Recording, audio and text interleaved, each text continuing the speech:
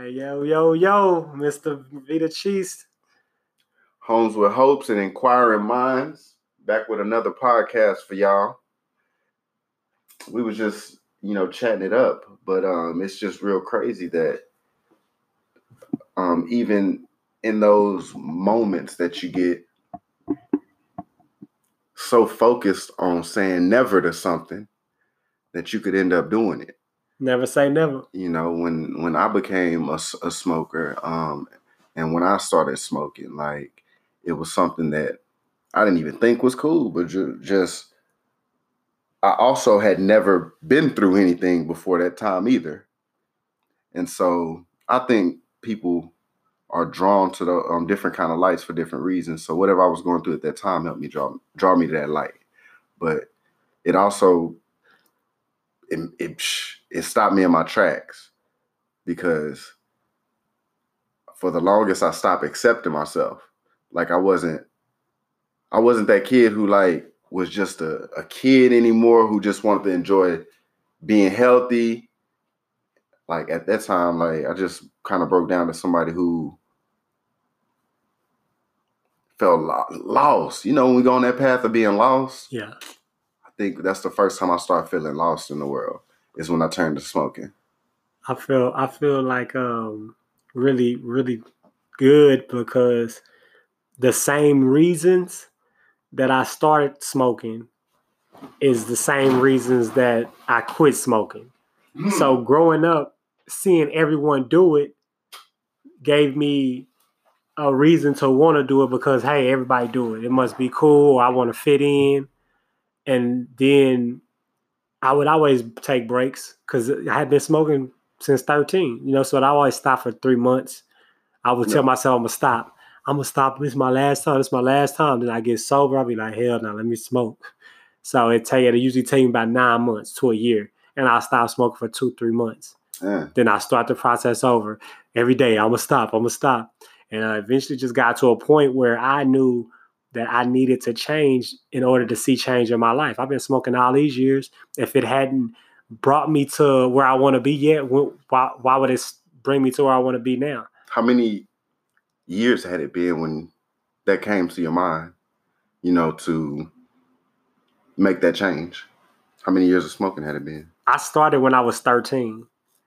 I started smoking every day, not like I hit a blunt or hit a joint or whatever. But I mean, like, when did you turn and say, man, time waits for no one. Right. So I need to do this with this habit. So this didn't happen until 28. So 15 years. 15 years until I finally said, time waits for no one. And I realized that the time for me is now to change because I know what I want in life. Yeah. And like I said, 15 years flew by so fast. I agree. Time waits for no one. You think you have time.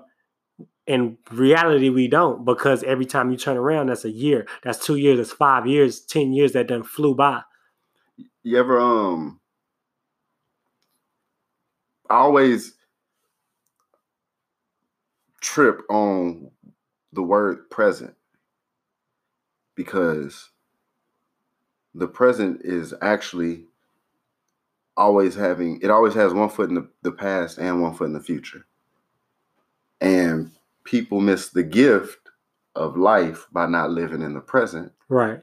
Because they either are attached to the past or attached to the future or just attached to the present. And the present and the gift of life is so beautiful because when you allow the present to be, you use the past to guide you into the future. Right. While you're enjoying the present moment. But so many of us have a hard time I would say just knowing what the present moment is creating. Like I'll talk to people who like to plan things. They're very anal about planning things, but they lack spontaneity. Right. Then I'll talk to people who are really spontaneous and living life to the fullest, but they lack planning. Man, organization. that's deep. And when I meet those two people, I kind of see that they're equal opposites. You know what I mean? Yeah. But at the same time, one of them's living in the present and one of them's living in the future. You know, and then you'll just straight up meet people that are content in life. And those are your people that cling to the past. Right. Where they're fine with things not changing, which is fine. But do you ever find it, did you ever find it a challenge, or did you find like a realization where you was like, oh shoot, whatever I'm choosing to do now is actually creating what I call the past and what I call the future? I hope I even asked that right. Well, I just feel like you said, the present and presence are a gift. And that's the truth, because the present time that we are in is a gift. The present time is pertaining to the past, because everything that you've done in the past is somewhat brought to your present, because it made you the person you are today. And a lot of people, not even you could be a person that's living for the future. I want to let go of everything in the past, but you got some people that's not going to let that go. Right. Like, oh man, I remember you used to pee in the bed when you was 12. I was 12 years old. You know what I mean? Like, I'm, Yeah. 30 years old, however old, you know what I mean? Like, you got to let some things go. Some people won't let it go. And some people also, like, man, I used to have this. I used to do that. And those are the people, I don't want to say I hate, but I hate that mind state, the way of thinking, because in my mind, yes, you used to, but you obviously couldn't keep up with the present, with the time. Time waits on no one. And if you telling me that, yeah, I used to have 10,000 every 2 weeks back then, well, why weren't you able to transfer whatever you were doing then to a point now? Mm-hmm. If you were making 10,000 a week every 2 weeks, then you should be making the same, if not more at this point. Yeah. So you got to let that past go, and that's what's not helping you move to the future, because you're still thinking about what I used to have, how it used to be. But it's you got to keep living, and then you got to be able to grow with time. One of the things I discovered on my path is wealth and what wealth is. Right. And income and the difference between the two. And I started to see that although I made money, I had income from my job, that I had no wealth. And when I turned around, I seen that I hadn't been in a position for my family to have wealth either. And when I say wealth, some people in this country are in a position to where they can go to their parents or grandparents and get 10 or 20 or 30 or $40,000 to start a business, to go to school, or to invest, right, if they chose to, or to make the mistake of doing any of these things and messing up, and to still have more money to go back to. They are able to seize the moment and live in the present, and even make plans that fail in the future, because they have wealth to fall back on. When I looked at our community, I seen that we take what's called penitentiary chances, because the only kind of wealth associated with our lifestyle is illegal. And I say the only kind of wealth that's associated with our lifestyle is illegal because when it came to jobs, this country literally bombed neighborhoods of people, businesses of people. Right. And has the audacity to continuously comb over the fact that a lot of these Black families' wealth would be tied to the continuation of those neighborhoods they bombed. Like, we live in a country where the people who are in control bomb the people that they called less than. Why are you bombing people that you called less than? And so I said all that to say the time is not waiting for anyone.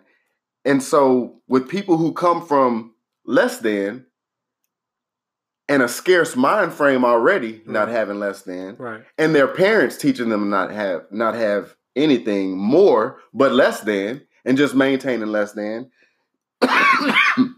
you get in this mind frame and this behavioral pattern of survival. And your chances and the risk you take are always tied to survival because it's always tied to the last thing you have. In comparison to these more affluent neighborhoods, more affluent cultures that thrive off of our backbones of our ancestors who were forced to do free labor, we have had to take on the lower paying jobs because they didn't want us in higher paying jobs or being in charge. Or if we got degrees, I know people who got 3 and 4 degrees and they get paid the same as a white boy who got 1 degree. You know what I'm saying? And to society, that's appropriate. But to me, I'm like, we all know this man is more intellectual and smarter and has dedicated more time to being in a better position. And society still has the audacity to pay him the same thing. And so people who have made nice amounts of money from doing illegal activity, basically seeing that, they see like the hypocrisy in our system. Right. And I guess just instead of taking those other steps, the longer route to get the kind of wealth that these other families have, they went down a route that kind of put them in a position, or they could have put them in a position to where they still had money in the long run if they used it right. Right. Or they witnessed living in the moment and being attached to the past. Because, like, I always believe your spirit is telling you what's happening before it happens, or what's going to happen, or what could happen. And you have to know how to listen to it. I've had to learn and develop it over years as well. But this present is a state where our people could barely comprehend demanding the help we need. I feel like it starts in our community, it starts in our culture, and it starts with people being able to come to an understanding of what they're doing with their money. We can create wealth in our community. We can create wealth in our culture, but we must and we have to stop spending money with the white man. And I don't say that to be racist or anything like that, but I say that because we make our money pennies on the dollar, working for the white man, believing in his dream, working at it for his dream. And then we turn around and take all of our money. We pay the white man for his land, for his energy, which is lights, for his gas, for his water, for his trash company that we slave for. We get CDLs and we feel like we're getting paid good money for. But they're the ones making billions of dollars.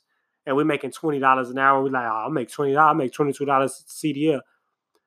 When you could create your own when you really wealth, take home 14. And you can create your own wealth by, you got a CDL already. Why don't you take your money? Don't go buy shoes and clothes. Don't go buy jewelry and all this stuff, and then invest into your own company with your CDL license and drive a box truck and do some kind of moving, some kind of shipping, some kind of logistics. Same thing with us. We need to create clothing lines. But black people don't want to buy a clothing line from another black person. Why? because they don't want to put no money in the next black person's pockets when all that's doing is going to create a cycle. If we continue to build each other up, we got all these different brands, all these different titles, all these different businesses. We will create wealth in our community. We will create wealth in our culture. And that's where we have to start. What do you think of some of the pitfalls? Like, one of the pitfalls I run into is wanting to teach this information that basically are steps to our mental freedom, right, and emotional freedom. And I realized that a lot of people might not want that introduction. Like, I think about the post I made the other day, especially the part about saying, why are we running to watch a slave movie every 4 years when the election years come up, so they can remind us where we come from and who we are in this country, that we just some people who happen to still be alive and make it in, and we lucky that we are integrated in this society, and we should be at least appreciative of that. Right. And I think about this historical line that Harriet Tubman was supposed to have, that I could have freed a whole lot more slaves only if they known that they were enslaved. And I think about right now, where you just said you buying jewelry, you rent a house or an apartment, you lease or rent a car or a truck or whatever the case might be. You don't have any ownership for anything, right. But you're infatuated with appearing like you do. Right. And my pitfall is I'm almost tired of having to go back to elementary school and teach the elementary school lesson on what Jim Crow and Willie Lynch is and the miseducation of the Negro, to come back up to a college level to teach people how to break it. And so, like, my pitfall I'm finding is, like, I'm getting tired of people not at least understanding the basic information of making this transition. And it almost makes me not want to work with people like us who need this help. You know, I just want to work with people who come to me and no one else really. And the people who need it, they're not going to come to me. You know what I'm saying? That's my pitfall. Like, the people who need the help the most, they're the ones defending the shit. And it frustrates me. One thing that I would like for you to do is, I would like for you to get rid of the mentality of thinking that we want to try and do something. There's no trying. We're going to do. Once you speak stuff like that into existence, that's what it is. I'm trying. If you say I'm trying, that already put your mind state until it's not happening. And that's where you get frustrated, because you want people to understand how great we are. And they want to be stuck in the world of what they've used to, what's comfortable for them. And when in actuality, all we have to do is be stand-up guys and do exactly what we're doing now. And people will slowly start to evolve and get the message and get involved into what we have going on. So I always say, if 1 million people hear me and only 100 people are moved by it and grow from it, that's all that matters to me. I'm not going to be pissed off that, man, why are y'all not listening? Why are y'all not getting it? Why are y'all? It's not time. Time waits on no one. And you have to be ready. So time not going to wait on you. So we got to keep moving with time. We got to keep preaching the word of the truth. It's just the word of the truth. You know what I mean? It's just showing people what it is. And don't get frustrated by how people want to live in this same world. Just be inspired by yourself and be thoughtful and mindful of the people that do need it. Because if you thinking about, man, I'm so frustrated, it's taken away from the people that really need it, rather than giving your all I'm giving my all every day in my motivational messages because I know that there's 1 and 2, 3 and 4 people that really need it. Even if I have 900 people following me and only 10 people really getting what they need. Those 10 people are who I really do it for. And the rest of the people may not acknowledge it, but you're obviously watching, you're obviously listening. I can't disagree with that at all, for sure. I guess playing the devil's advocate a little bit, I see where you could deliver these messages and where the messages are delivered. And it's a few of us who receive them and retain them. Right. And who are glad to have them, who was glad to change our lives when we started to get them. Right. But what about those that hear it and immediately they understand it and they go the other way?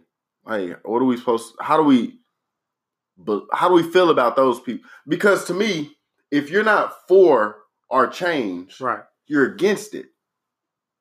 And so I'm tired of being light in our community for the people who are for us.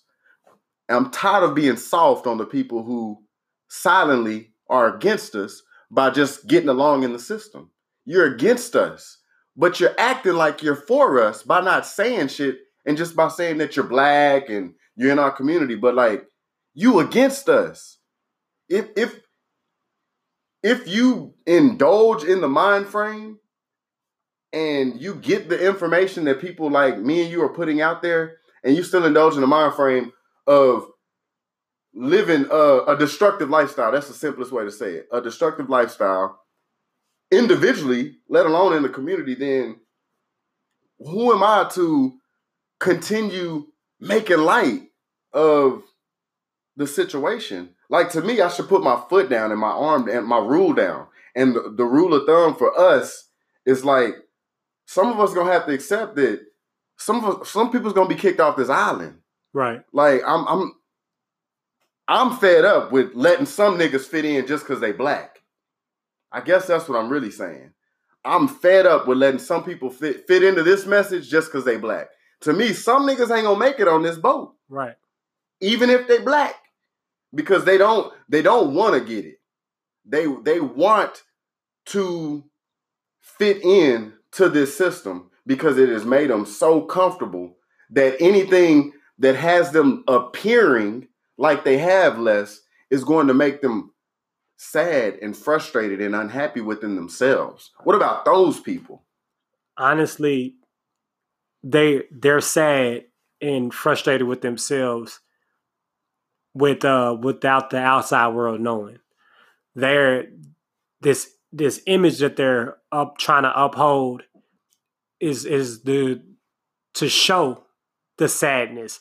I think deeper. So when you got all these things, but you live in a piss poor life, you're sad. You're happy in front of everybody.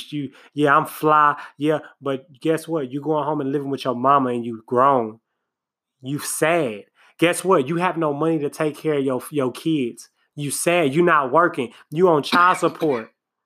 And you can't pay your child support, so you're gonna go to jail. You're sad. My thing is, we can't. So you think these people's pain is maybe even worse? It's worse. Deep. It's worse than what we see, because that's the point of them trying to uphold this image, because inside they're really hurt. And one thing about it is, like you said, they're not going to make it on this boat. And when I say this boat, I don't mean riding with me. I mean this life, because think about the guys that are 30, 20 something. They're living with their moms. They're living with their girls. They're living with their grandmothers. Eventually your mom is going to get fed up. Your girl going to get fed up. Your grandmother going to get fed up. Or eventually your mom is going to pass. She's getting older. Your grandmother's going to pass. She's getting older. So you're not going to always be able to be up under someone. Yeah.